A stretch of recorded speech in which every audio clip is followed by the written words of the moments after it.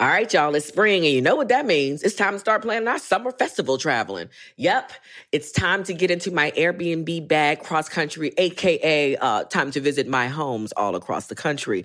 And you know what I never think about? Why not list my own spot on Airbnb and host some folks at my house? I mean, my house is cute. Yes, let's make money while we're spending money. Just trying to help you out, man, because your home might be worth more than you think. Find out how much at airbnb.com/host. Whether it's her first Mother's Day or her 40th, she deserves more. Shop tons of stunning on-trend jewelry for every budget at Diamonds Direct. Diamond fashion jewelry, beautiful birthstones, everyday pearls starting at just $200. Commemorate the real loves of her life with a gorgeous pendant featuring the birthstone of the one who made her mom. This Mother's Day, Diamonds Direct has everything you need to say thank you. Diamonds Direct. Your love, our passion. Online at diamondsdirect.com.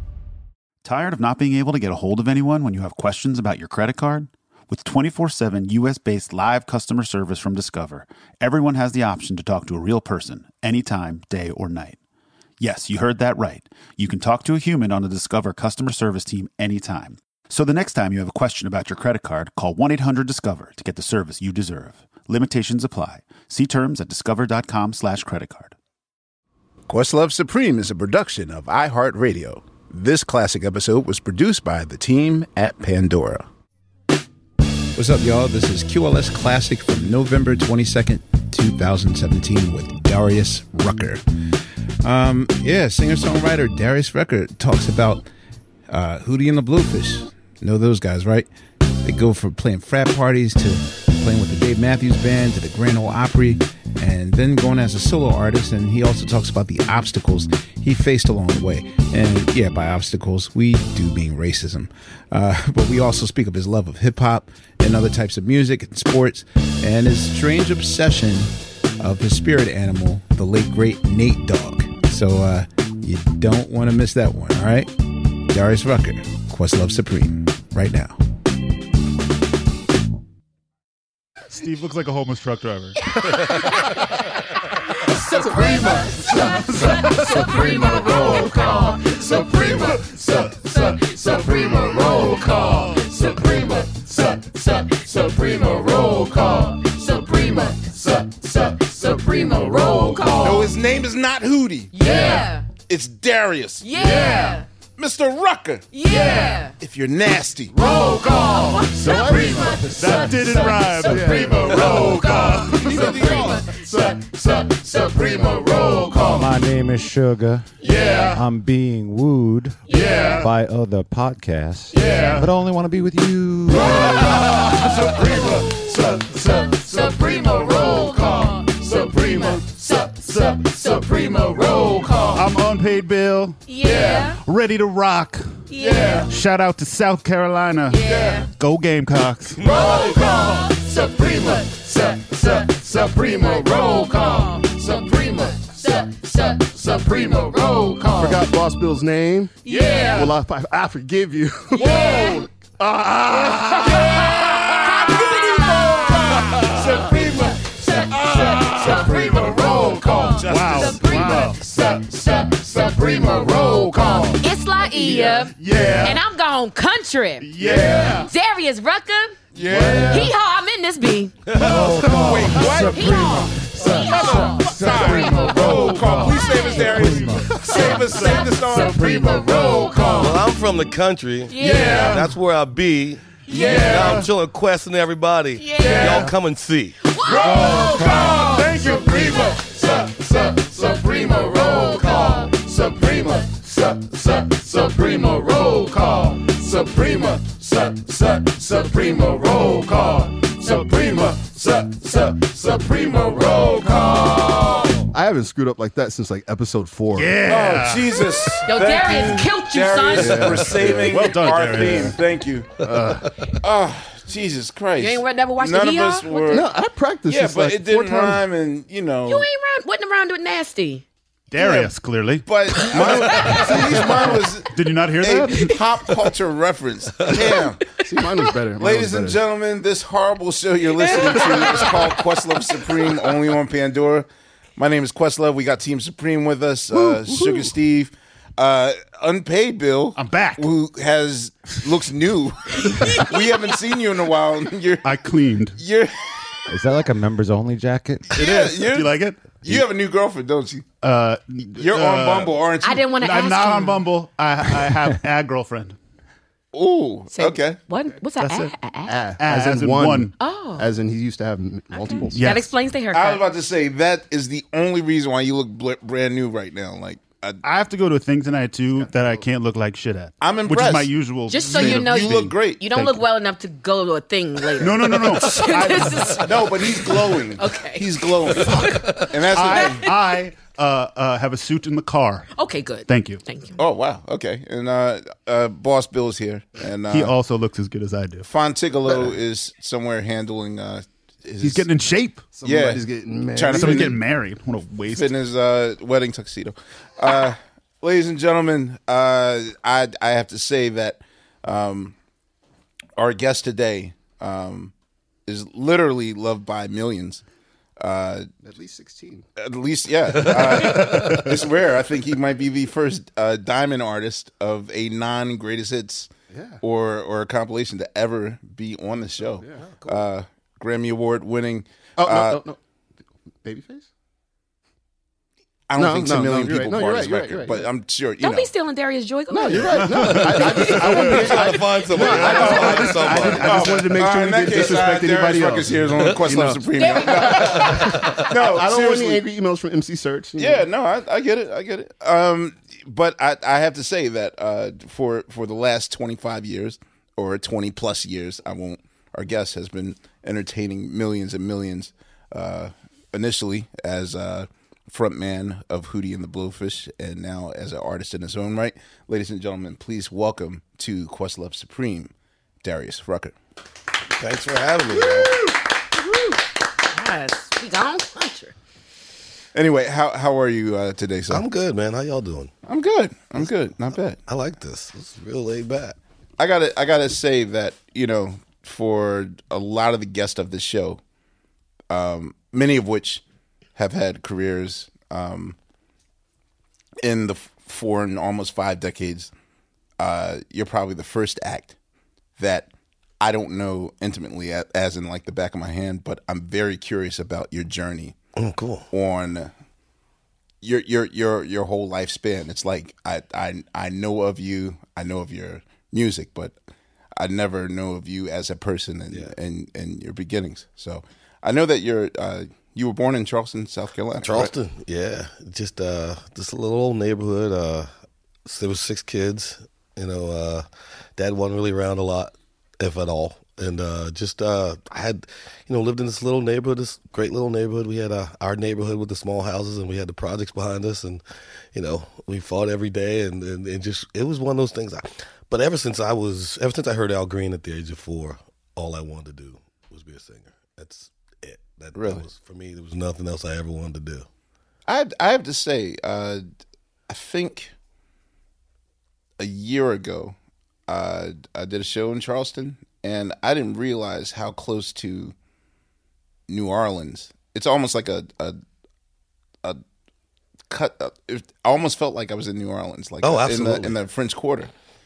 How long has it always had that sort of vibe, or is this just... Always? It's always been that way. We've always said that we were like New Orleans' cousin, and because New Orleans is one of my favorite cities, and when I went there, I was like, oh, I would have almost consider, like, if I had to be one of those people that like migrates back down south, like in their later years, like I'd consider this. You know? Yeah. And considering what the rest of the United States heard or knows about Charleston, South Carolina, and to still say that's how great my time was in the weekend there. So I didn't realize that. Oh yeah, it's a great city. Is it a musical city? Or? It's not as musical as New Orleans, but it's a musical city. There's music everywhere. There's always bands playing and just always something to do with music for sure.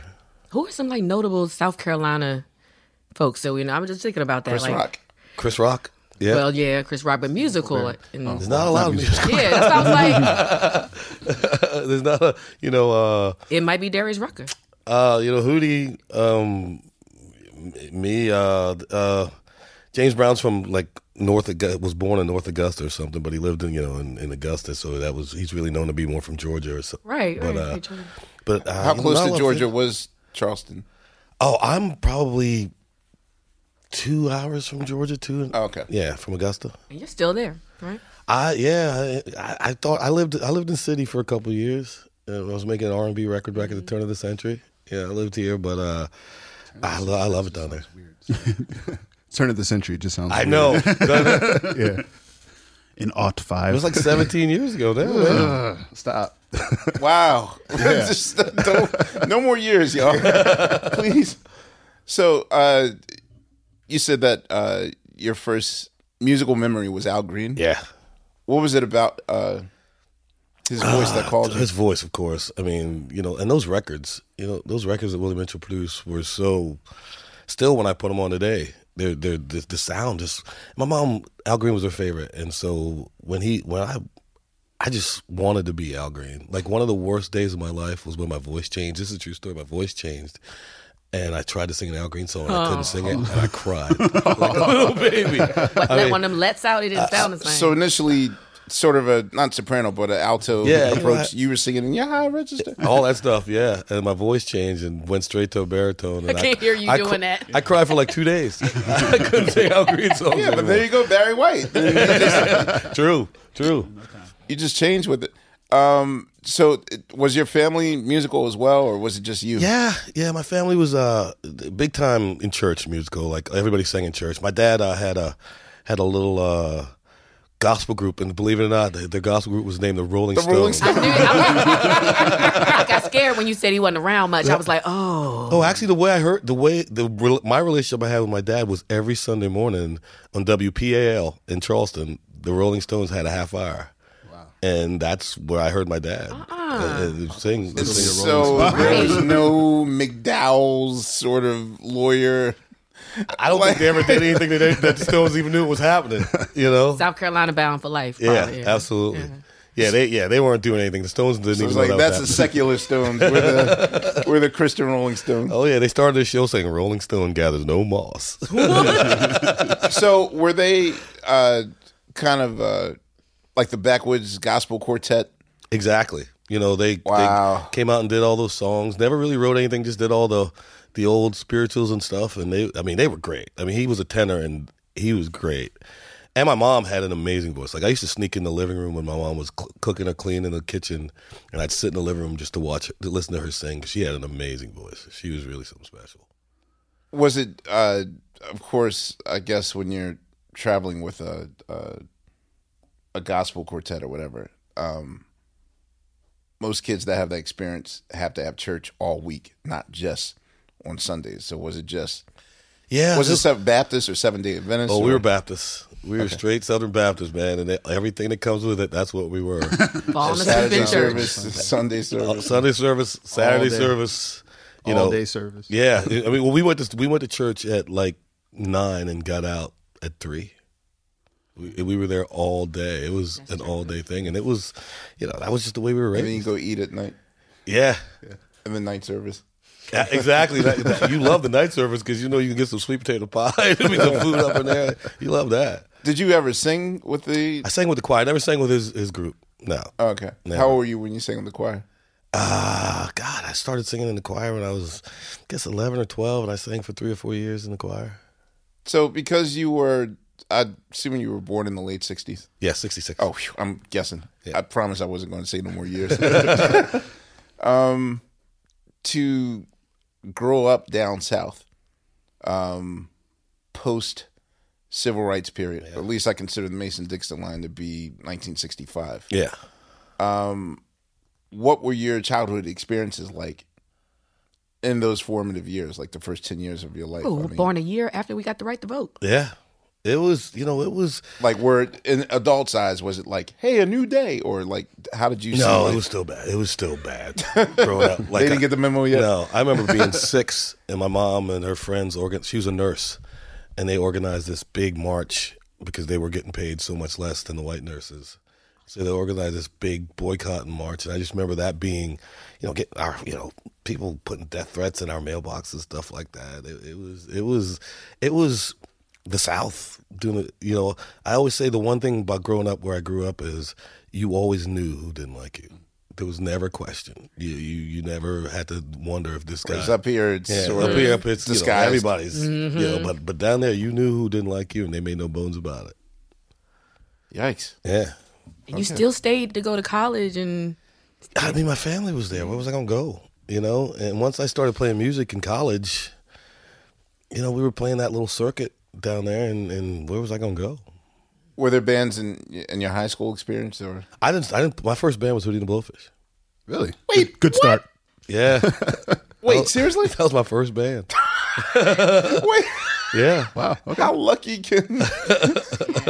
Let me just try this band thing. Oh my God, we're the biggest band in the world. But you guys were around for a while before you. Yeah, we were a band for 8 years before we got a record deal. dude, wasn't your first band The Roots? Oh yeah. No, I mean Square Roots. No, but I considered, like, I did work in my dad's group. Like, Oh, okay. That's True. oh, That's true. That was your daddy's group, but I got you. That's my group too. Like, shit, I did 13 years in that group before I got my wings. Wow. Oh, wow. No, that's amazing because usually people have to. Well, my problem was nobody in high school could play. Like, I didn't have anybody in my high school that was a guitar player. I had one guy to play guitar, and I didn't know one drummer or bass player. You know, they played in the band, but nobody. So there was no high school curriculum for music or no. There was, but there wasn't anybody going. Let's start a band. You know, like I sang in high school choir and all that stuff, show choir and all that stuff. But it wasn't like anybody was trying to start a band, and so I just never did. And then when I got into college and I met Mark, I was like, hey man, let's jam, and we started the band.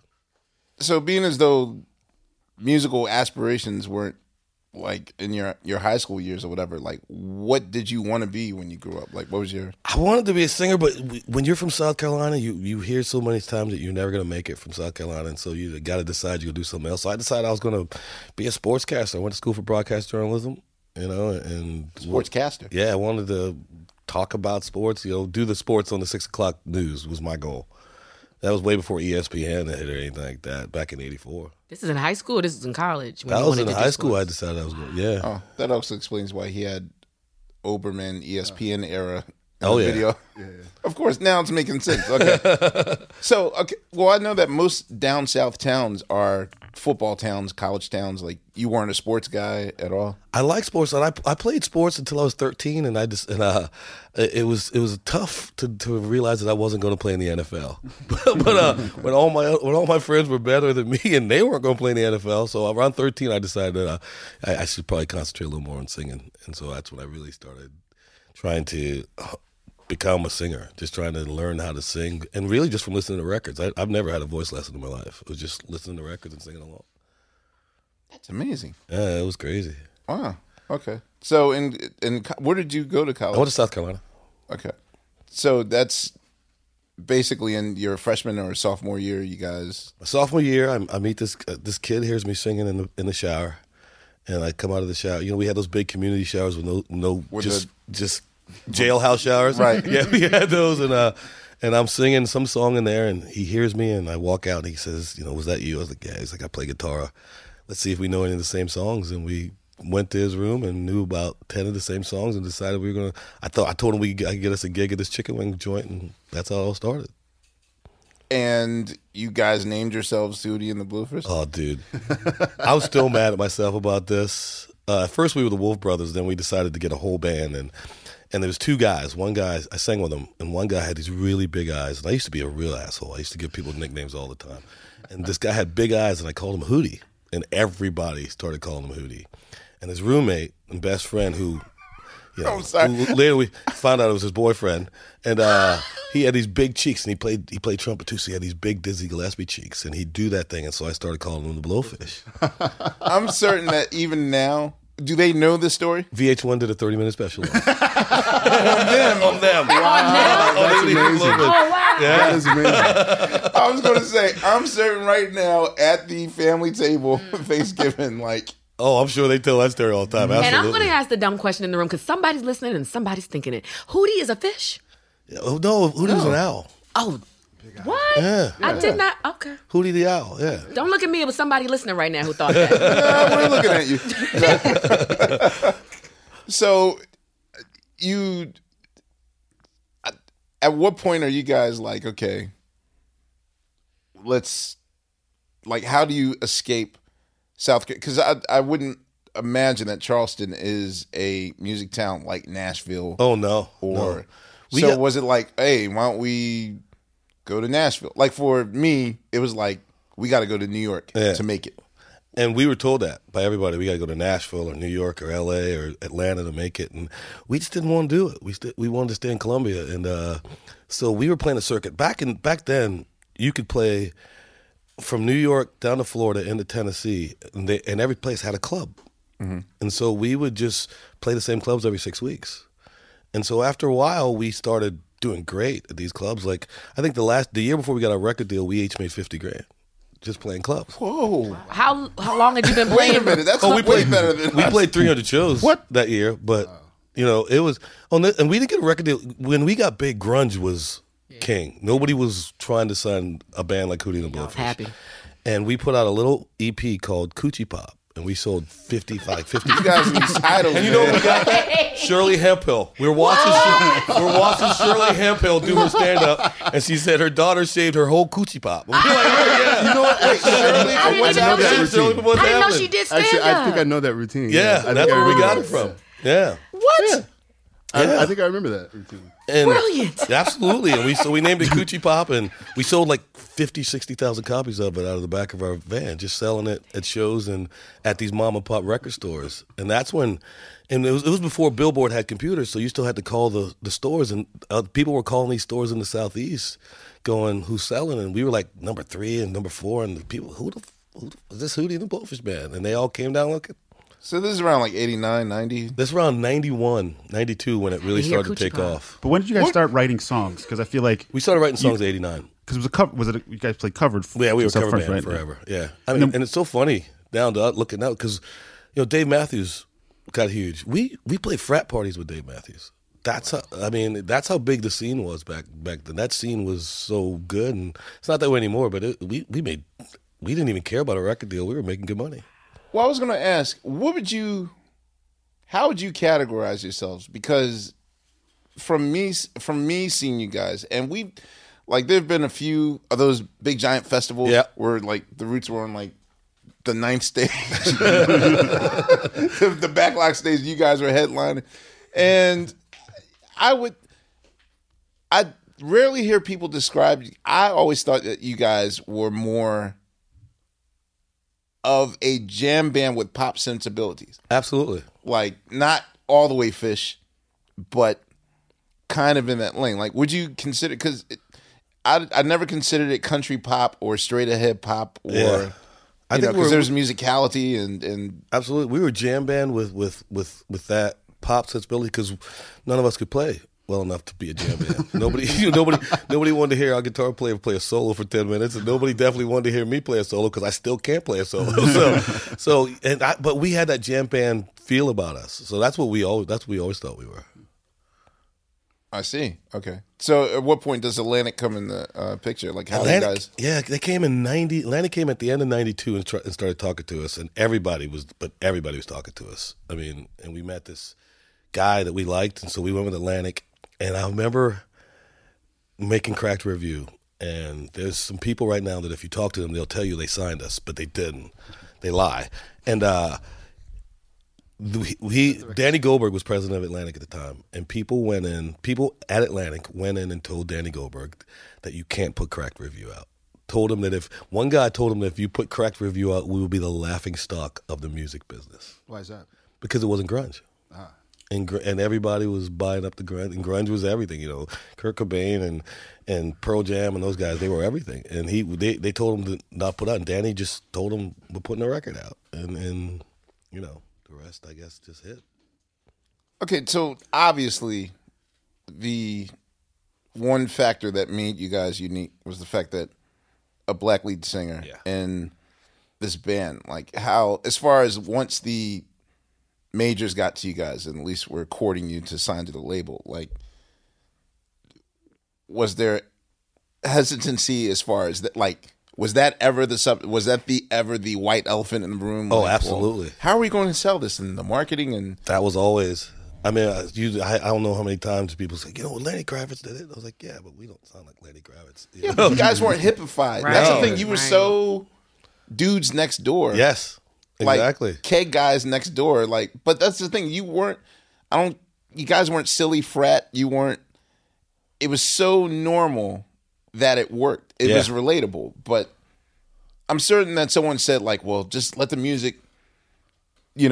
Let the music speak for itself. Yeah, you notice there's no picture of us on our first record. The Motown theory.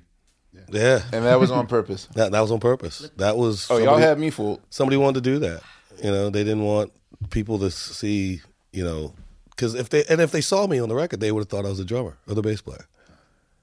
And so when we started making our first video, with like people, they were worried that, the video channels weren't going to play. Like, I was like, well, let's see. So there was discussions of just doing an Aerosmith and have a narrative of the story, and you guys not featured. Yeah, exactly. Did that bother you? Yeah. I mean, because always, because to us it wasn't a big deal. Man, we had just played frat houses where I was called nigger and all this stuff. We had just busted our butts to get to where we were, going through the South, playing all those shitty gigs that I look back on and go, I can't believe we didn't have to fight our way out of that. Yeah, frat. that's what I was thinking. Wasn't no HBCUs. Yeah, exactly. And so when we got there, I was like, man, we're on the big stage now. We still got to deal with this crap. How did your bandmate? How did they deal with? Because this is something new for them, I'm sure. It was new. Yeah, but I mean, they were thinner skinned than I was. I knew that if I was going to do this, I had to have thick skin. I knew that the instant we started playing in the South, that if I was going to do this, I got to have thick skin, or we're going to be fighting everywhere we play. And damn, I forgot, because you're the front man, and I know there's always some asshole or a heckler, always, or beer thrown, or sure. So how? Oh, you must have like marksman like. skills, right? I am pretty quick. I am El Gato. In my mind, I see you in one of those clubs with the cages around. Like I just think Roll House. We played one of those. Wow. Oh really? Yeah. Like Blues Brothers. Blues Brothers place that had the fence around the stage. Did you guys ever play Rawhide just for a kick? Oh, we played Rawhide that night. Didn't even know it. Faked it. Ooh man, that is brave. Like, would that ever give you anxiety? Because I don't know. I mean, at the most, I would probably fear facing an audience that has indifference, but not, wondering every night, where's it going to come from? I tell you, the times when I got the most scared or but we took the gig, so we're going to play the gig, but anxiety was playing those frat houses in the South, like going to the University of Tennessee and playing the friggin' KA house. So private. Going to Presbyterian and playing the KA house. And, I don't know what it is like that, but back when we were in school, KA was the old South frat. They basically, they should have had 3 Ks instead of KA. But was it ever a redemptive Purple Rain moment? Where it's like when you get to that climatic song and they're looking at each other like, yeah. But absolutely, there was. But then we're loading our shit down, and the guys are standing in front, and I hear this. Man, that was a good band, even though they had a nigger singer.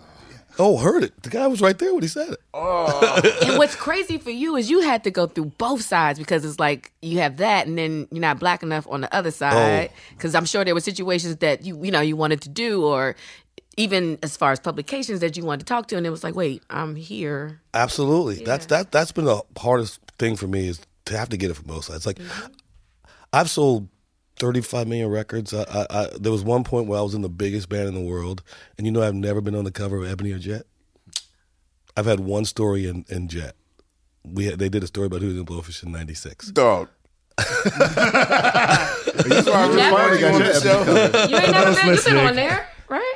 We just got the cover of Ebony. But I'm just saying that it's even though we're in different genres, it is a psychological mindfuck to thrive in a business where categorically or statistically the audience that's supporting you might not necessarily embrace you in real life And on top of that, the people that you look like when you look in the mirror aren't necessarily supporting you as well. So it's a very weird thing to... Bob Marley.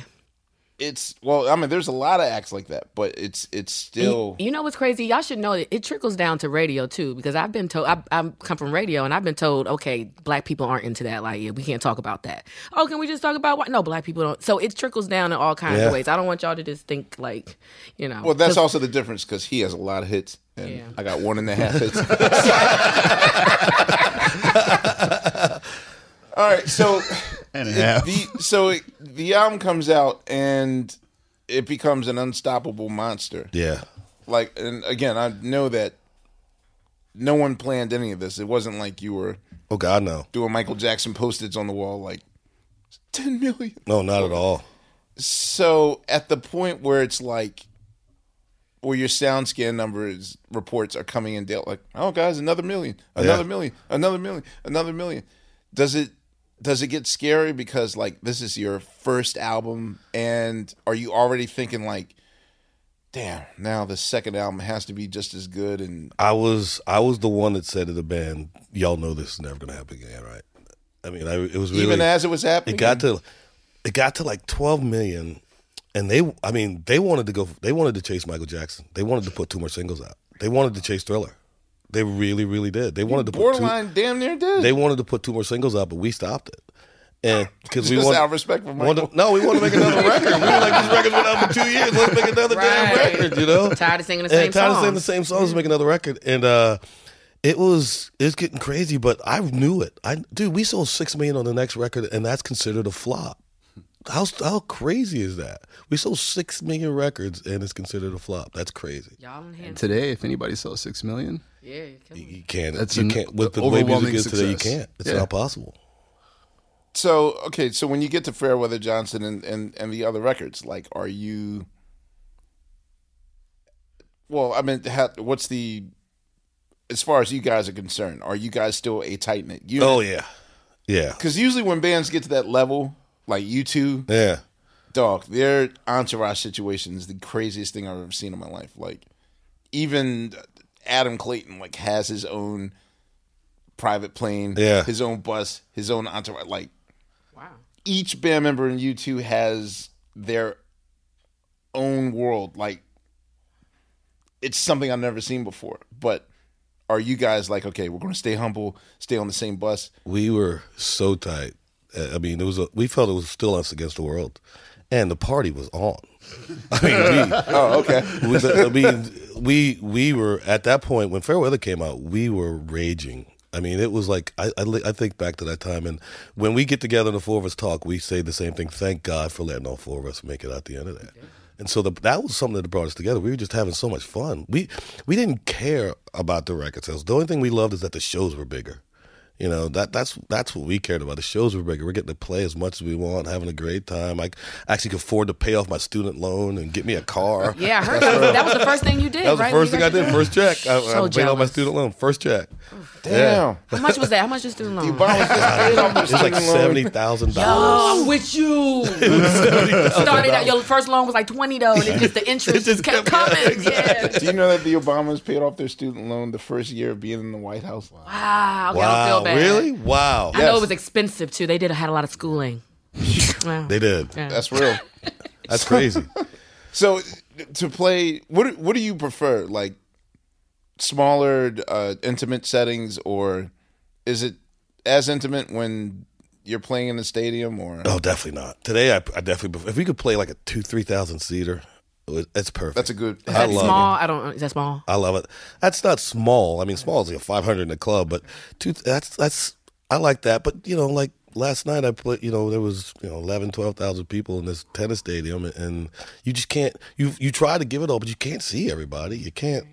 You can't really get. And I like that because you know that the checks are bigger, and you're still you're doing all right because you got all these people here. But man, if I could play a 2,000 seater. I love it.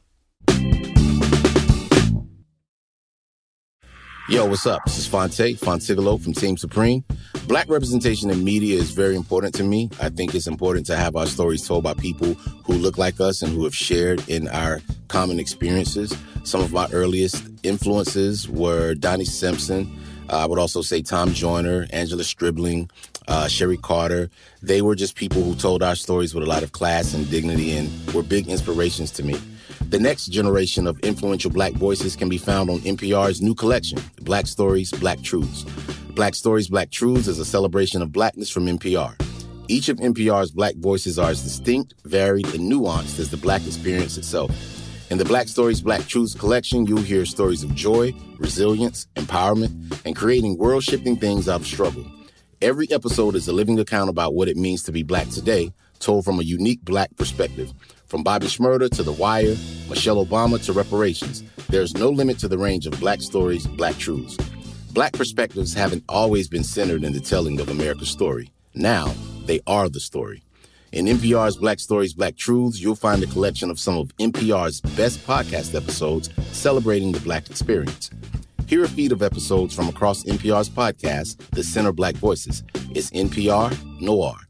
Listen now to Black Stories, Black Truths from NPR, wherever you get podcasts. All right, y'all. You know what season it is. 'Tis the season for spring breaking and planning our summer travel.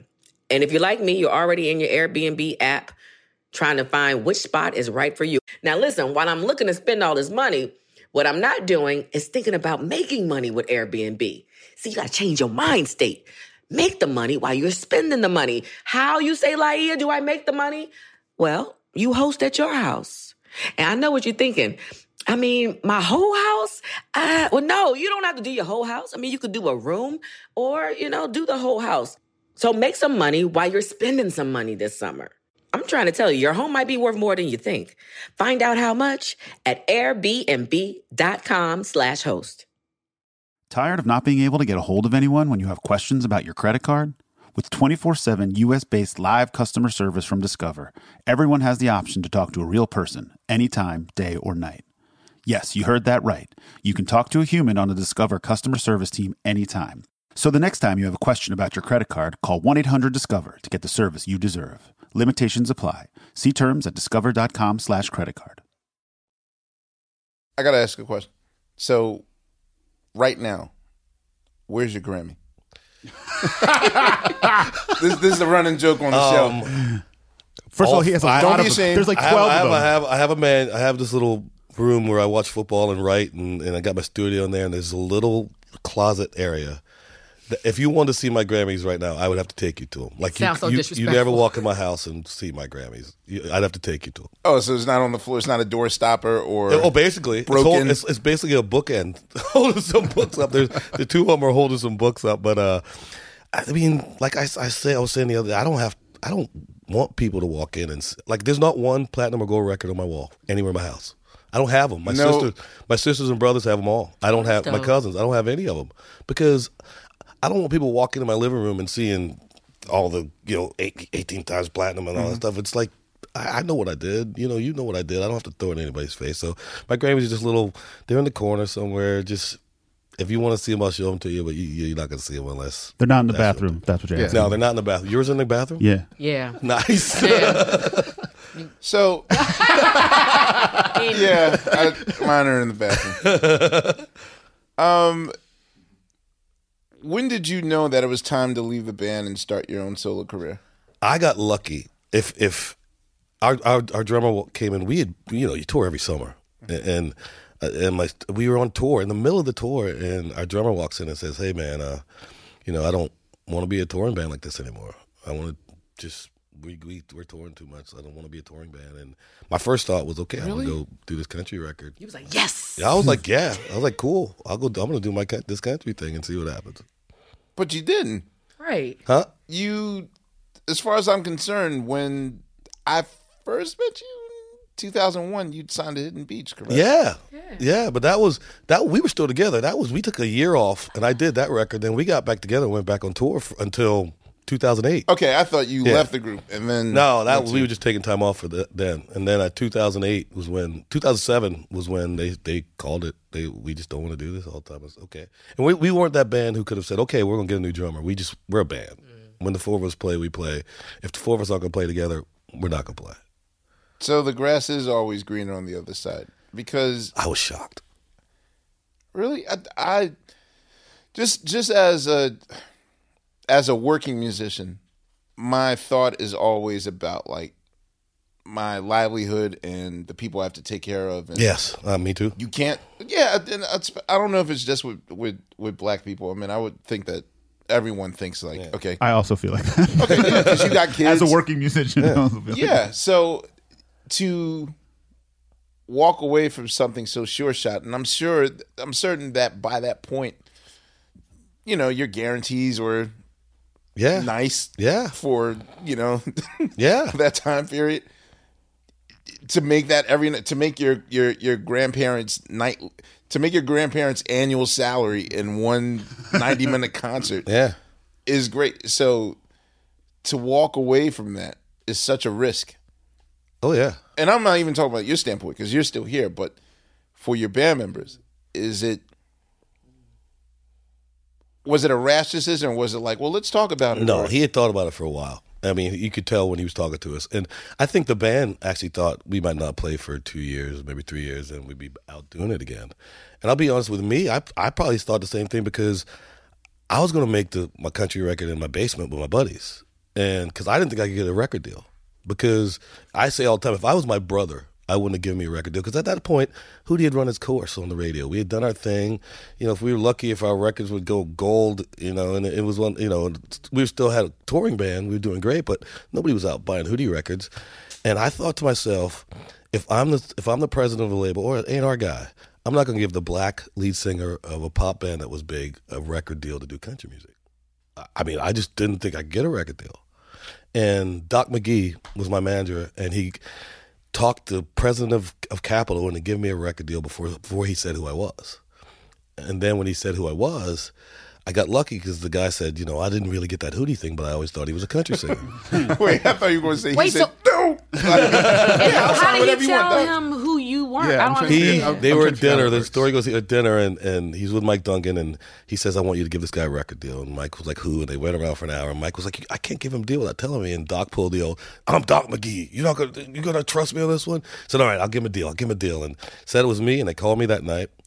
And I went in the next day, and he gave me a deal. And the favorite story that I hear is he said, when I decided to give you a record deal, I called the 13 people in Nashville that I thought were the tastemakers, the guys that are running country music.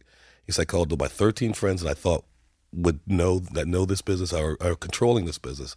And I told them all I was signing you, and 12 of them told me it will never work. Don't even do it. You're wasting your money. Who was the one? Like Hootie and the Blowfish. The guy who produced my record, Frank Rogers, was the one guy who said, great idea, call me when you do it. Nice. Yeah. Really? Yeah. I mean, dude, when I started going to radio, I had radio guys who are now my best buddies. You know, when you need that extra spin to go to number one, you know, I call them up, they'll play it 2 times in a row. But when I started, they told me straight up, I told people I'd never play it. He said, I've had people say to me, I thought my audience would never accept a black country singer. I thought They had never heard of Charlie I thought I Pride. would never play. But it's been 25 years That's when I true. came along since Charlie Pride had done anything. Well, let it not be said that you aren't familiar with courting danger. Now, the thing is that I thought that was a natural thing. Like, it wasn't like I said, really? I thought like, oh, that makes sense. Yeah. The same thing if Lionel Richie were to make a straight up country record or whatever, you know. Which he did. Well, yes, he did. But Yeah, I'm that was a just great saying that it makes sense to me only because, like, especially now that I get to talk to a lot of country acts that come on the Tonight Show. I'm slowly realizing that, damn, country acts have a lot of things in common with soul 70s acts. Like there's a passion there that I thought it was a perfect fit. And so, I mean, obviously, of course. If you think about it, like Glass Night and the Pips, the Imagination album with Midnight Train to Georgia. Those are all country songs. Yeah. Yeah. Yeah, then you had the Pointer Sisters. Yeah, That won a yeah. country Grammy. Yeah. Yeah. The first one was a country Grammy. Right? Yeah. So, Neither one of us must be Say Goodbye was a country song. but before we get to that, so because I know that you were working with Dre and Vidal and whatnot. What was that whole experience like doing? I loved it. Your Neil. That's still one of my favorite records that I've ever been a part of. I listened to that record probably 3 weeks ago. That was so much fun, man. Working with those guys, working with Jill and working, I was working with the characters here and working with Jazz out in L.A. Where'd you record the? I recorded some of it here, some of it in Philly. I was about to say, did you do it in Philly? Yeah, it was. I mean, I love that. I love that. I still love that record. I think we had some great songs on that record. You make me feel like I've seen the sun. Your loving lets me know that I'm the only one that I hear you. Sometimes I wonder how you got so good. Sometimes I wonder how you got so good. Sometimes I wonder how you got so good. That duet with Jill. Oh, me too. I love it. What was that like working in the studio with her? Oh, great. She came in, we started writing that song, and I was such a big fan, and we started writing the song, and we get to the chorus, and when we started cutting, it was so sexy. Her voice is so sexy, and I was singing with her. Jill could. Everything she gives is sexy. It was awesome. It was awesome. Yeah. So, speak of your, at least for the transformation into going to the country world. How hard was that adjustment for you? For me, it was easy. I mean, because I'm still that kid from South Carolina that thinks he got lucky. So like, they were surprised. Like when we got the first single, and I went to my label, I said I want to be the new guy. I said I want to start from the bottom and work my way up. They're like, well, we had these ideas. I was like, well, I want to do a radio tour, and they were shocked because they said they had talked about it, but they didn't think I would do it. Smart. And so I went to 110 radio stations, 3 or 4 a day for 5-6 weeks. I mean, brilliant. Every day, busting my, talking to people, shaking hands, kissing babies, playing for 3 people in the conference room, and doing all that. How hard is it to make them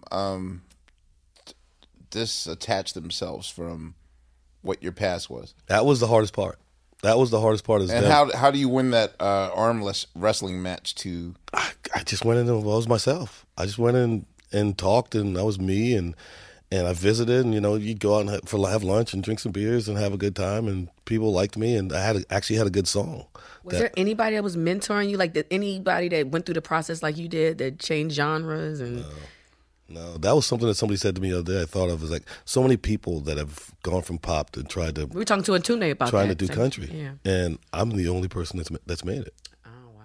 And I was like, wow, I never even thought about that. But I mean, I've had a career now. I got 8 number ones. I got a Grammy. I got 5 number 1 records. It was crazy. So, okay, for a person that's never played there, but has heard about the folklore of the Grand Ole Opry, what is the honor or the folklore of playing the Grand Ole Opry? And it's pretty sacred in country music. It's like is it a jury that decides we'll let you play there, yes, or like is Hootie tried to play there for years? They wouldn't let us. They would never let us on the stage. They just said you're not a country band, And so the first time I played it was pretty awesome. It was just one of those out-of-body experiences because, and the day I got asked to be a member was probably the first day I thought I was a part of the country music. So is it like the Friars Club, or it's like explain? Do you know? Can you explain for our audience and really me? What is so? Okay, assuming that you're a young upstart in Nashville, like, is your dream like one day? Absolutely, I'm gonna play the Grand Ole Opry. And your dream is to one day be a member of the Grand Ole Opry, to play, because everybody if you're in the business, you could play it. If you're a country singer, you could get on the Opry, but becoming a member, it's just an honor that everybody in Nashville is trying to get. And what's like what's a member? Like, is it like the Rock and Roll Hall of Fame, or is it? It's not. It's not. It's more like the Friars Club is probably a better way to describe it. It's a big fraternity of musicians, and we all give our time to the Opry, and the charity stuff that the Opry does, and all that stuff, and it's like everybody wants to be a member. So who initiates the idea? Like, does your manager call them and say, No. "Hey"? They have to come to you. They have to come to you and say, "Do you want to be a member of the Grand Ole Opry?" Are you the only pepper in that salt? Me and Charlie Pride. Okay. Me and Charlie. We are there's two pepper shakers. I can just imagine the casual conversation. Were you a fan of Charlie? Absolutely. Growing up as a kid with like limited television shows on, but a lot of variety shows, I definitely remember like Charlie Pride, always seeing him on these variety shows in the 70s, but I'm not that familiar with his discography. So, I mean, did he get a lot of play? He got a lot of play where we lived. Like I was an AM radio kid where I just sit and flip through the radio, and whatever song I liked, I'd stop on it. And Charlie Pride, I mean, and even in our house, because Hee Haw was big in our house, because it was one of the only places you could see music on TV. I used to always watch Hee Haw. Yeah, see, exactly. A roll call. Exactly. See? And so, Charlie Pride. Wait, time out. I watched Hee Haw too. Oh, no. I thought you said roll call. I quoted it in my roll call, my Darius Rucker roll call. I thought you meant that roll call was derivative of a sketch Hee-Haw, from no. Hee Haw. But it is also a dance in D.C. we made up, but that's fine. Thank you. Anyway, continue. And so he was really big. And he was, for me, as a kid, I was always that kid who wanted to do something different, and I always thought it was cool that Charlie Pride was, doing something that we weren't supposed to do. We weren't supposed to sing country music, and this guy was not just singing country music. He was Entertainer of the Year 2 years. He hosted the CMAs a couple of years, and I thought this guy, he was somebody I definitely looked up to as a kid. Have you? I know it's with a lot of singers in the business. Like some of them are kind of slow to meet someone more successful. I'm not saying like your idol or whatever. Yeah. Like you don't meet your heroes or whatever, but. Do you guys have a relationship? Oh, yeah. Was it? We're friends. We're definitely friends. We talk. We hang out when we can. And the whole Ebony and Jet thing, I didn't even think about that until Charlie said that to me. When he hasn't either? Never. And when he said that to me is when I thought, I was like, wow, I've never done it. I was like, because that was the kind of things I just let go because I'm like, it's just not going to happen. And then I thought, wow, Charlie Pride's never been on the cover of Ebony or Jet. I mean, I was like, wow. And I was like, I guess I kind of understand me, but that guy is I would love to superstar. know his story. Oh, you would. You should have him on it. He'll tell you too. He's a baseball player and everything. He was a baseball player. Yeah. I love when Charlie's one of the guys you love to hang out with because he loves to tell stories. And I'll sit there for hours and just let him talk and just laugh. And you should have him on. He's great. Dear guys of Pandora, please make this happen. Side note. Were you guys friends before you decided to do country or No, after? we met when I started doing country. So when he found out, what was Yes. the first initial conversation that you guys Our had? first conversation was he was hosting the Opry, and I was on the Opry that night, and him and I got there early so we could sit in a room, just me and him, for an hour. Wait, are we laughing about getting there early? Yeah. Yeah. Cass don't know nothing about that. But Darius, your country people get here real early. Yeah, shout out to your I publicist. wish you could see. Shout out to Angie. I wish She you was could like- see our text message. She was like, country She's people he's come here early. I'm like, what black man?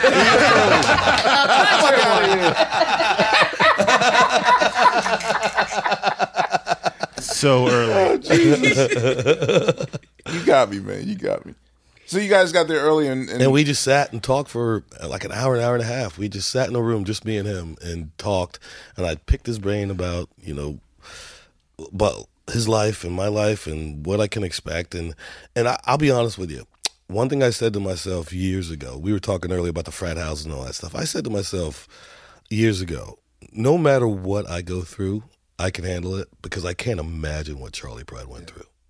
I can't imagine what he went through to succeed the way he did. And I always said if he could take that, I could take whatever they got to throw my way. But I'm almost scared for you because it's kind of like a semi-resurgence of Charlie Pride's tell me time. about it. So I'm like, You're right. I hear you. Oh, you're right. And the funny thing is the only time I've ever really experienced something that was just so blatantly racist at one of my shows is we're playing a show in upstate New York. We're not playing surprised. a show and all of a sudden we see these 6 giant rebel flags, and these guys are walking around the crowd carrying a rebel flag. So my boys are like, hell no. So Please they tell me all you guys got launched together it. and they went out. Hootie or Darius? No, Darius. And these guys went out and grabbed these cats, and these cats were straight up. We are the local chapter of the KKK. Whoa! We are here to People don't know mess about the this East shit Coast up. KKK. We're like, are you? We were like, y'all are getting the fuck out of here. You know, y'all got to go, and we kicked them out. It How was long crazy. ago was this? God, 3 years. Trouble with the world is we're too busy to think about it all. Like, why is there a rebel flag here from the state house walls? Tired of hearing this shit about heritage not here. Time to make the world a better place. Why must we hate one another? Well, no matter what, we gotta live together. Just 'cause you don't look like me, tell me, what do you say when we pass on the street? What do you wanna say? Okay. Well, since we're talking about this is really appropriate. Can you talk about the song "Drowning," which seems to be quite as relevant now as it was 20 years ago when it was first released? Yeah, you know, we the rebel flag used to be on top of our state house, like it'd be the U.S. flags, the South Carolina flag and the rebel flag flying over the state house. So there was a big controversy that we just wanted it taken down. We wanted it taken down, and so one night I was out at the bars, and there was this cat. He was a homeless cat, and his name was Spider. We all call him Spider, and he's sitting on the thing. And so I went back into the bar, and I grabbed 2 beers, and I go down, and I sit next to Spider, and we start talking, and we're drinking my beer before I go to the next bar, and we start talking about the rebel flag. And he knew the band, and he said to me one thing. He said, all the hate that's going on you. He said, it's you they hate. And I went, wow. I was like, what do you mean? He was like, you out there playing with these white boys. You're the one they really hate. And I went, wow. And I went home that night and I wrote Drowning. And Drowning, it's a protest song. I mean, there's no other ways you could say it's a protest song. And I was so frustrated that night, and I was so like taken aback by what Spider had said that I sat down and I wrote it. And when it came down, that was one of the songs they were playing at the State House when they were taking it down. I thought that was pretty cool. Wow, that's dope. That's. Do you stand with so now, now that the flag issue is down, now there's the statue issue. How do you feel about? I'm just curious because I know South Carolina, they've been pulling statues down around there. The thing that kills me about all the people who go, you're forgetting history. These are the people who claim to be these patriotic Americans, and the South tried to destroy the Union. They tried to destroy what America was, and also they could keep black people as slaves, and they were terrorists, and they were, and they want to keep that up. But all those were put up in the Jim Crow era. And they were put up to show black people we are still the man. We're still the man. We hate you. We're going to put all these things up, and people don't realize that. That wasn't put up in 1880. They think that it was. They think that it was, yeah. but it wasn't. It was put up during Jim Crow to keep black people in their place, so to say.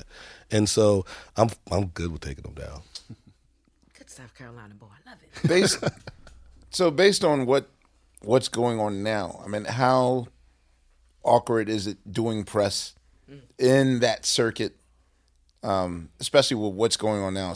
I know that you're a big sports fanatic, and it's almost like every day you wake up, America wakes up sort of panic-stricken because they're not knowing what's going to be reported next on the news the second they turn it on. And now just dealing with the White House and the national anthem and football and everything. I mean, how hard is it to just sell your product in that marketplace and kind of step between landmines of avoiding being a spokesperson or and the thing for me, it's hard both ways because like I sing the national. I was in London singing the national anthem just a little while ago, but I just the way I was raised, I can't kneel during the national anthem. I understand why they do. Trust me, I've been stopped for driving a nice car a million times. I got brothers and cousins and uncles and friends, and I'm totally with what those guys are protesting. And I get it from there. But then, like you said, you're out trying to sell a product and people want to talk about what's going on. And you say the wrong thing. Look at the Dixie Chicks. You say the wrong thing one time and your career could be over. I mean, career suicide. In country, it seems yeah, like, in though. country. I mean, not especially, really. especially in country. You got the Dixie Chicks said one offhand thing. The day before they said that, they were the most played band on country radio by far. Long live Natalie. The day they said that, they haven't been played since. I've never heard a Dixie Chicks song on the country radio. I listen to country radio all the time. I've never heard a Dixie Chicks song. And that you look at that, and so I stay true to who I am. I do. If you ask me a question, I'll answer it. I'll answer it the way that I want to answer it. But it's like, it's such a fine line to walk out there, because you always want to do the right thing, but then you have to think about, about this, about my career, about all this. And so it's tough getting it sold, but you got to go out there and work. It doesn't sound like you asked to be a spokesperson for race, but you seem to have, it seems to be this responsibility that's been put upon you just because of these lines that you seem to be walking. What is that like? I mean, like, I don't, I feel like some people, they want to talk about race and it's very important to them. And this just feels like where you live and the genres that you jump between, you're automatically this sort of featured whether you want it or not. Whether you want it or not, which is almost crazy and ridiculous, but like that's just kind of part of being black. Well, okay, no, but coming from me, a white person, I don't know what that's like. Whenever I'm in this situation, I have a fear of like, oh God, please don't let an awkward statement happen. Please, I just want to. I live that. I just want to go to Starbucks and get my coffee. I live that every day and whatever. So yeah, like I did the CBS Saturday morning thing, and it goes so crazy because I did the CBS Saturday morning thing, and I was doing exactly what you're saying. Don't let me say something awkward, something, and because I started talking about the Emmy. Well, not even you. I'm just from I'm with other you. people. Yeah. Oh yeah, come like some question or something that gets me to say something, and then I go, well, yeah, right. Come on, man. It's a fine line. Plus, you're like a double agent in a way, so I feel like you have like information. You know what I mean? I do. You do. So I'm sorry if we're asking too many questions. I'm like, I know there's. I'm like, what do you do when they talk about the NRA? It's just so much. They're all your fans. Like it's just, man, it's fascinating. You're fascinating. You should be on the cover of Ebony. Yeah. make it happen, Laia, please. Am I the link? Okay. I'm the blackest up in here. All right, y'all. You know what season it is. 'Tis the season for spring breaking and planning our summer travel. And if you're like me, you're already in your Airbnb app trying to find which spot is right for you. Now listen, while I'm looking to spend all this money, what I'm not doing is thinking about making money with Airbnb. See, you got to change your mind state. Make the money while you're spending the money. How, you say, Laia, do I make the money?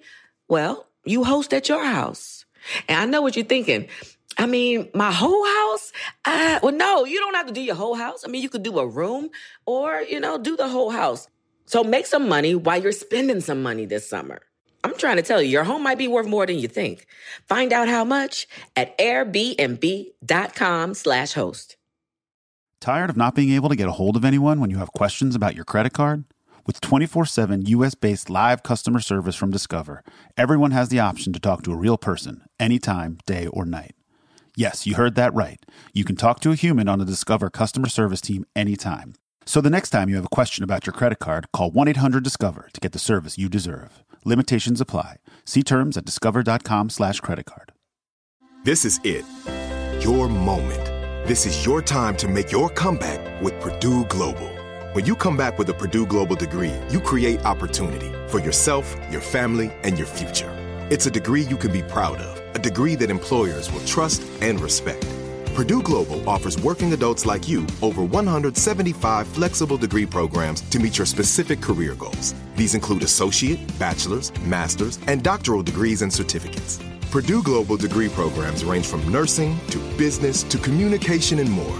Whatever your interest, we have the degree that will move you forward.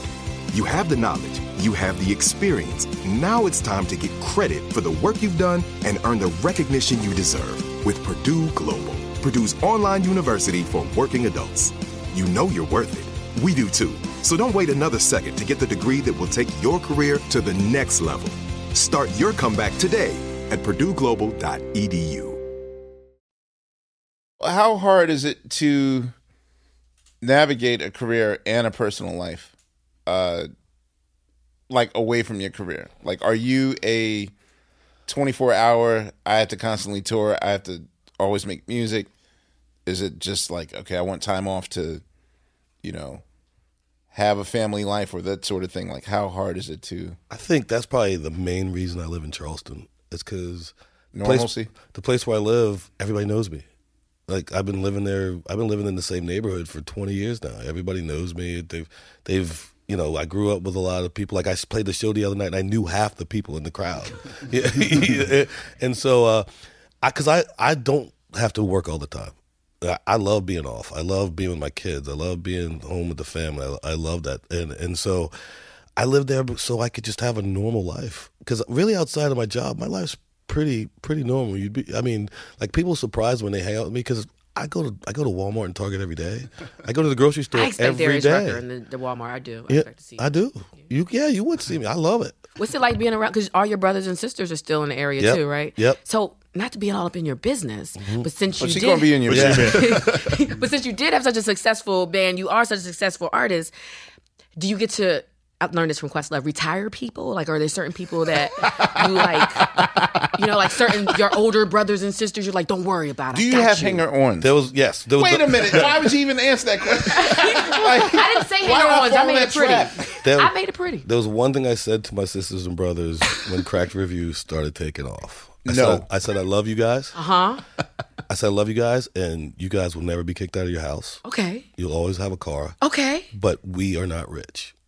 I am rich. We are not rich. I'm rich. Yes. I will take care of you. I will make sure you never ever. If you're 4 months late on your mortgage, call me. But you're not getting a new house. But you ain't getting a brand new house just because you want a house, and I'm not writing a check for it. That's beautiful. And Dog, where were you all my life? You don't have as many brothers and sisters. And as the he thing is, does, they know they can call me anytime. They know if they call me and say, Darius, I'm in a bind.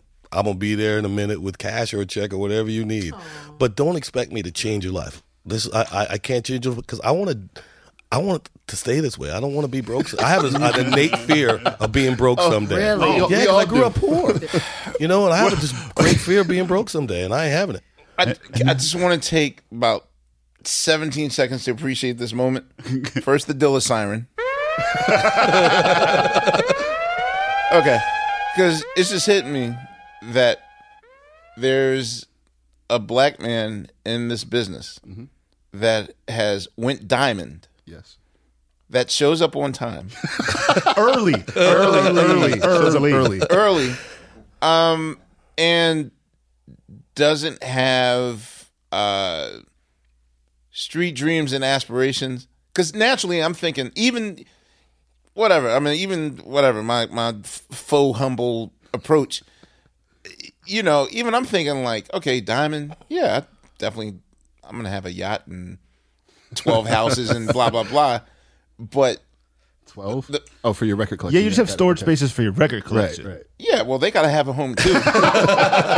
No, but I'm just saying that you're totally going against the narrative of someone that should. I mean, just every person I know that's in your position has family and friends that they have to carry on their back, in their pocket. They have to show up late. I know someone whose ex-wives live in a commune, a gated commune. I showed you the Text photos. me. Oh, yeah. You did. Yes, you did. Yeah, you did. He told us the photo. Oh! I'd like to see the photo. No, but We have them. But you said that, like if the mentality, especially with black folk, is like if one of you is rich, we all rich. He's rich. Yeah. We're not rich. How do you know how to say the word no? Oh. Well, you were smart enough to do it Yeah, at the I did beginning. it early. Which means that you might have had foresight that this might be a big thing. Yeah. I mean, when it started taking off, I realized it was going to be a big thing. And How hard could you, how long could you sort of squelch and hide The money? Never.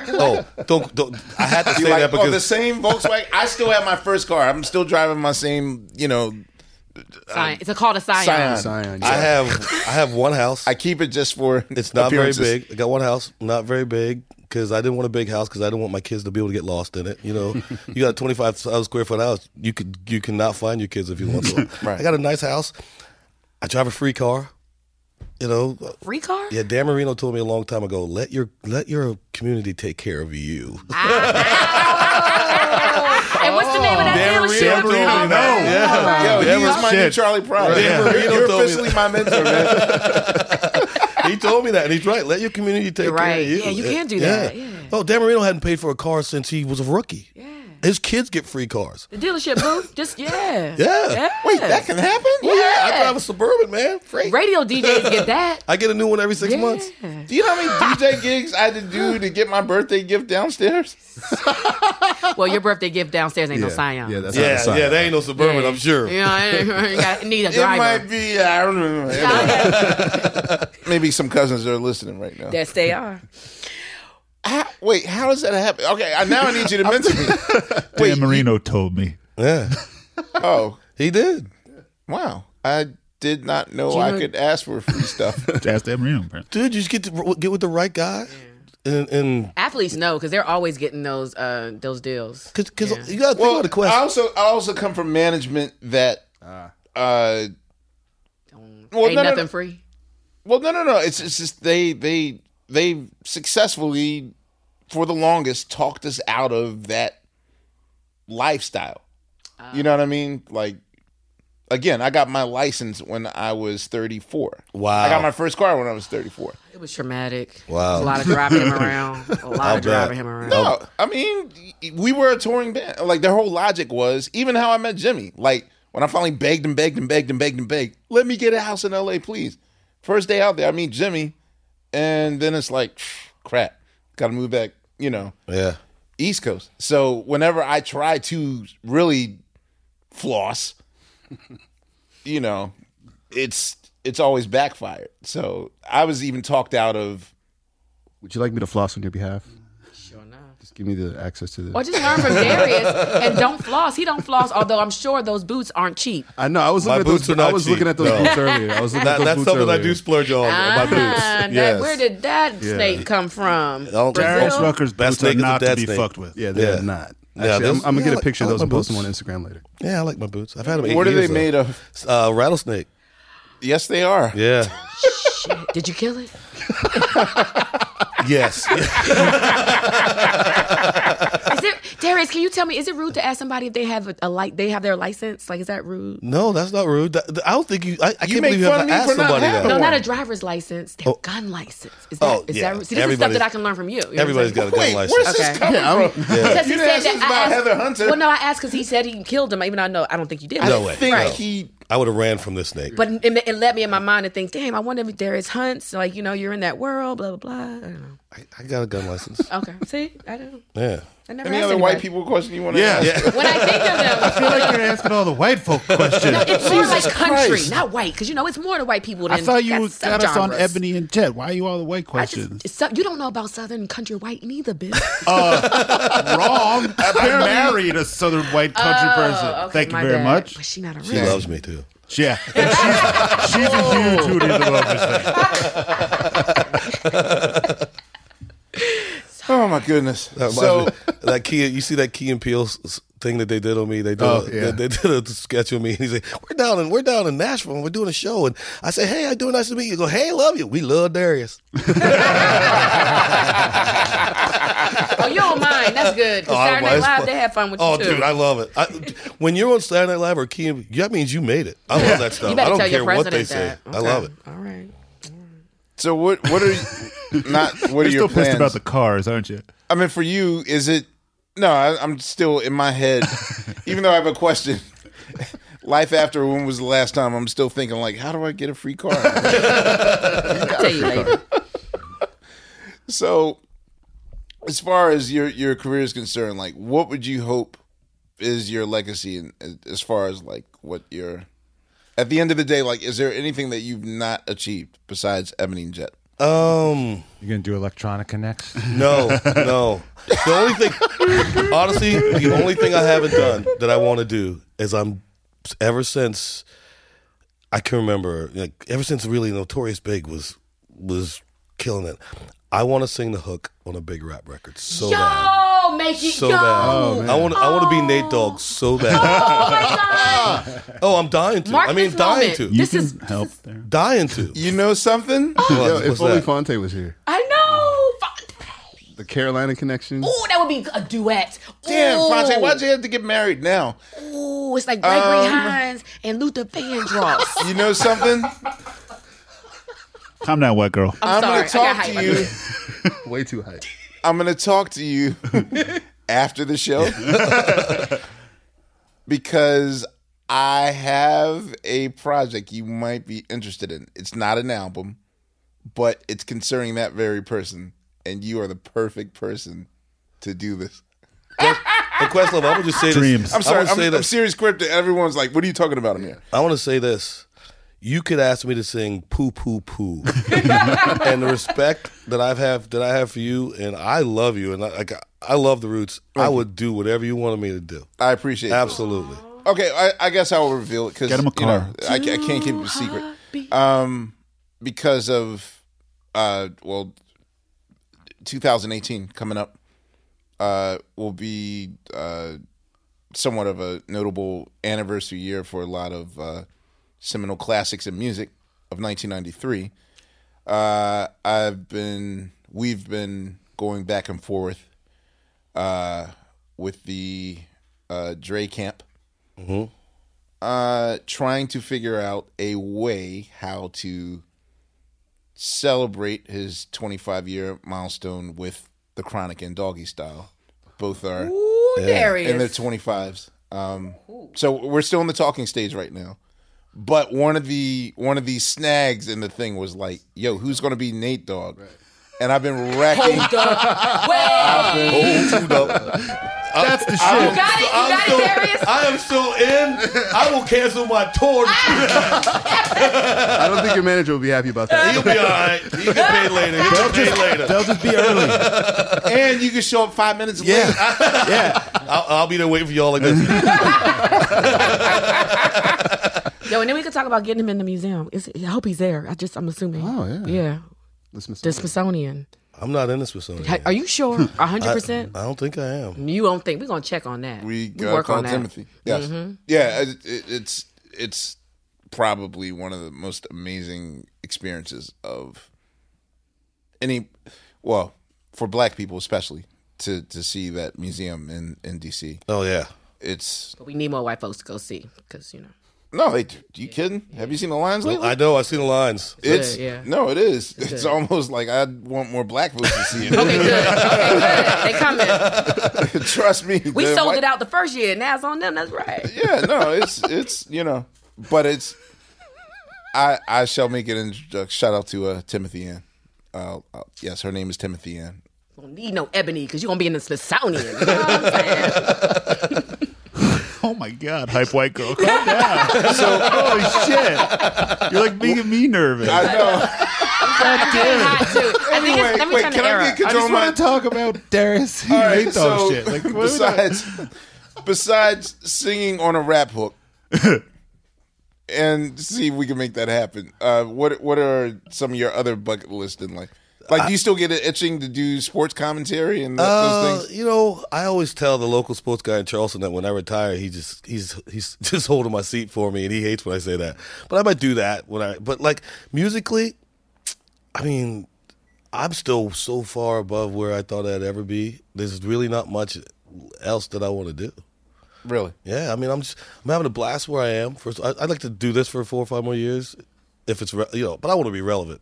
If it's over, I'll still tour and everything, but I'm not gonna, force it down anybody's throat or anything like that. Is there such thing as retirement? I don't think I think retirement means you just play 50 shows a year instead of 100. Well, I'm just saying that if you could stop and just let the checks come in or whatever. I don't know what the residual game is like as far as like songs being licensed. You guys, okay, I hate to admit that. Have I mentioned the Friends thing already? Oh God. Okay. Yeah, I fell down. You guys are in one episode. One of your songs is in. Yes. Okay. Earlier this summer, when I took the one vacation I ever take a year, Alan Yang of Masters of None Master of None fame with Aziz Ansari. Yeah. Directed a Jay-Z video in which they perfectly mirrored a Friends episode, but nerd-ass me had to watch both episodes to see if they had it cut for cut. And then somehow I may or may not have watched all 230 episodes. I fell down a vicious Friends rabbit. I don't know why I did it. I had nothing to do. I was in Shep Gordon's backyard and, just literally every day I watched season for season for season. So I know that there's a Hootie song in there, but as far as like licensing songs for movies and those things and commercials and that stuff, like it's still pretty good. Is one able to retire and not have to? Yeah, Can you say no to that? Not family members are like, yeah, I could retire right. I could retire right now and live a pretty good life for the rest until I die. I ain't looking at you. I'm not gonna rob you, Darius. I just was looking. She's trying to get my Social Security number in my face. Well, man, I thank you very much for coming on our show. We thanks for appreciate having it. me. Congratulations on this brand new album as well, too. Oh yeah, yeah. thank you. Yes. Really When was the excited last about it. time? Thanks a lot. Wait, you watched 250 episodes of Friends? It's 236. Shit. I've only seen one. That's like the one we're in. you're in. That's true. I've only seen one. I'm a completist, man. It's this is not going to go real well. He just Even lost a Steve little is bit of looking at cred. me like he's about to disown me. There's only one reason why somebody would watch all those episodes of Friends. What's that? They have no real friends. Only thing he said the whole show, y'all. Drop the mic. Drop the mic. Way to go, Sugar. Way to go. So what are your plans with the new album? Are you going to tour? Yeah. What are you going to? Yeah, I'm going to tour next year. We're going to do a few shows here at the end of the year, and then I'm probably take November, December off, and go to Australia, I think, at the end of February, March for a while, then go to Europe for a minute, then come and do the States. Didn't you play the Apollo recently? Yes. I heard about that. Thursday night. What was that like? What was it like for you? That's like Ebony magazine. When we were kids, you guys know, when we were kids, we didn't talk about the Garden. We didn't talk about the Coliseum in Columbia. We talked about playing the Apollo. Right. And I've always wanted to play the Apollo. And when they had the Showtime at the Apollo, Hootie got to play on the stage. We played 2 songs on Showtime at the Apollo. Steve Harvey? What? Yeah. Steve Harvey? Yeah. What? For our second record, we played the TV show Showtime at the Apollo. Yeah. How did that Time go? out. What was that like? It was it was a little different. You didn't get no booze, though. No, oh yeah, I was drunk. But Thursday night, Wait. Thursday night, we set a record for white people in the Apollo. In Harlem. Yeah, and it was. Actually, Metallica might have had you beat. It was awesome. That's true. Yeah. They played the Apollo. McCartney played the Apollo too, so they probably had us. We were probably even. We were probably even, but it was greater than I ever thought it was. It was such a great show, and being on that stage, and we like broke out some Temptation songs and all this Nice. stuff. It was nice, man. It was great. Yeah. Do you mix up the repertoire of songs you like to cover in your show? Always, because I still love covers. I'm a cover band singer. I mean, so we'll break out like we do this thing where we do Garth Brooks. Friends with No Places right into No Diggity. Oh, shit. Yeah. Wow. It's crazy. I mean, back to back. It's crazy. Also, That shit works. That shit Remind does me, work. I forgot to bring Actually- up my Garth Brooks analogy. What? Your R&B record, Chris Gaines. Right? I remember that Chris Gaines Yeah. records. Yeah. I actually I like thought that was a dope concept myself. I was like, oh. I thought it was a good concept me, too. yeah. Oh, I did not think of that. Sorry, it's But just Darius was just random shit I Darius. think about at home. Singing R&B. At home. But I think he definitely got more traction. Oh no, as yeah, far- definitely. Garth kind of ran screaming after that failed. So Yeah.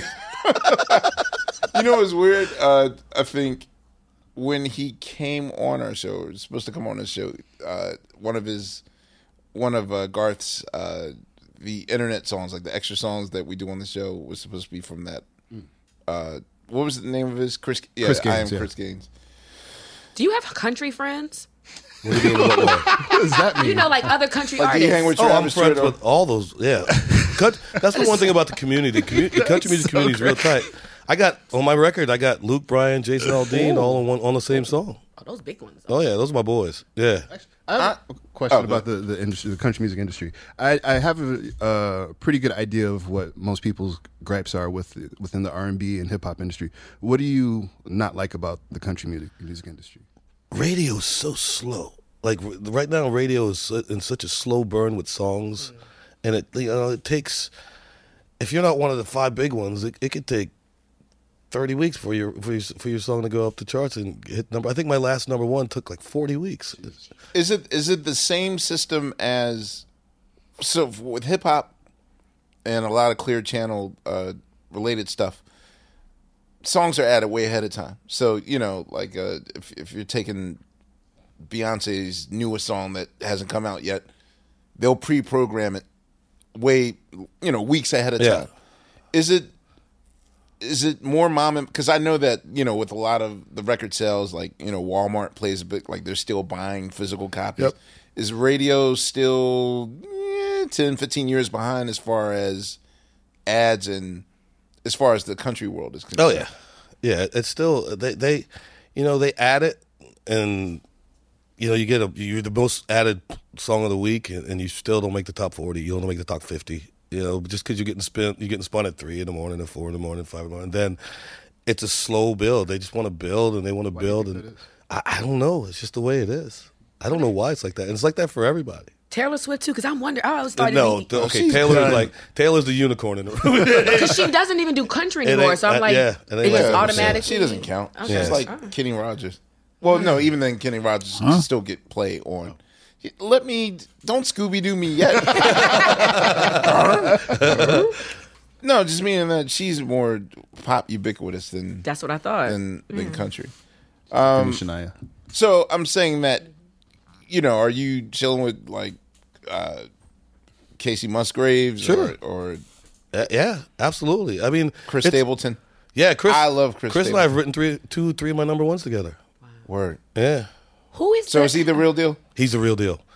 This is how good he is. Because I was like, every time he performs, man, we're always like, damn, he got us again. Like, dude, this is how good he is. When we write a song, he can't sing the demo because he sang the demo to one of my number 1s, and I wasn't going to cut it because he sang it so freaking good. I kept saying to my producer, Have I can't you seen Chris sing it like Stapleton? that. No, I haven't seen him perform. You would be a Chris Stapleton stan. I'm You'd old marry school. Chris I'm Stapleton. Dolly Kenny. I don't Nah. I mean, like he must be cute too. I would want Chris Stapleton on a Roots album. Like that's how good he is. Yeah. But Darius Rucker first because you already told him that y'all was going to do that. Yeah, we already got that. We already got that. But I'm just saying that's how dope he is. Like he's. Listen. You should. After I listened to you. I was trying to look under the hood to see, what was there, and but he's the real deal, man. And Chris is doing it without radio play. I don't think Chris has ever had a record in the top 10, and he's got the number 1 selling record. Wait, how's he killing? Yeah, I don't know. He's killing it because people know it's real. They go into his shows and everything. I don't think Chris has ever had a record in the top 10. Oh, so he's like too short. Well, maybe country music is catching up in that way, though. Like, there's a lot of people. Nah, who he's hip-hop too like progressive. Like that's what I mean. He's so. I like him, so that's how progressive he is. Yeah, he's great. He's a real deal. He's off the chain. So, man, have you ever gone to a club and seen another black person sing country? I'm trying to see who's after Darius. Like, is there going to be just Darius and Kane Charlie? Brown, who's got a number 1 right now. His record's number 1 this week. Okay. What's his name? Kane Brown. And there's a couple other young ladies that are coming up that are trying to. Mickey Guyton is one trying to get a foothold, just trying to get a hit. And there's a few. I think me coming over and having success. I'm not gonna say I opened doors, but that A&R person who would have looked at the CD and saw it was a black person and throw it in the trash probably gives it a listen now. And so there's guys coming along. Okay, good. There's a black hockey player now too. There's a lot of them. He's been around. We're taking over hockey. Yeah. There's like 14 of us in hockey now. We're taking over. There's a black hockey goalie too. Have you ever seen that? That's the ultimate anomaly. That exists. How could you say that with Grant Fuhrer was one of the greatest ever? Oh, that's true. Sports guy. Now, finally, thank you. Get him, Darius. These You're guys totally right. Found me And for all my lefty. sports references. Now, take that. Dude, we go take super deep on college football right now if you wanted we to. could. I could go as deep as you want to go, man. Gamecock's not doing so well this year. What are you talking about? We're 5-2, whooping, taking Damn, he names. got you again. Damn. Bill, just give it up. I come 5-2 from an is, Auburn. My ex-wife, the same one who's from Alabama, she is an Auburn fan, and as a Jewish kid from Long Island, you don't know what that's like until you get there, and it's fucking insane. Is it, the It's atmosphere insane. is absolute insanity. Yeah. Absolute insanity. Why is it such a religion, though? Because they don't. There's nothing else. There's nothing else. Yeah. There's no There's pro no- teams. Right.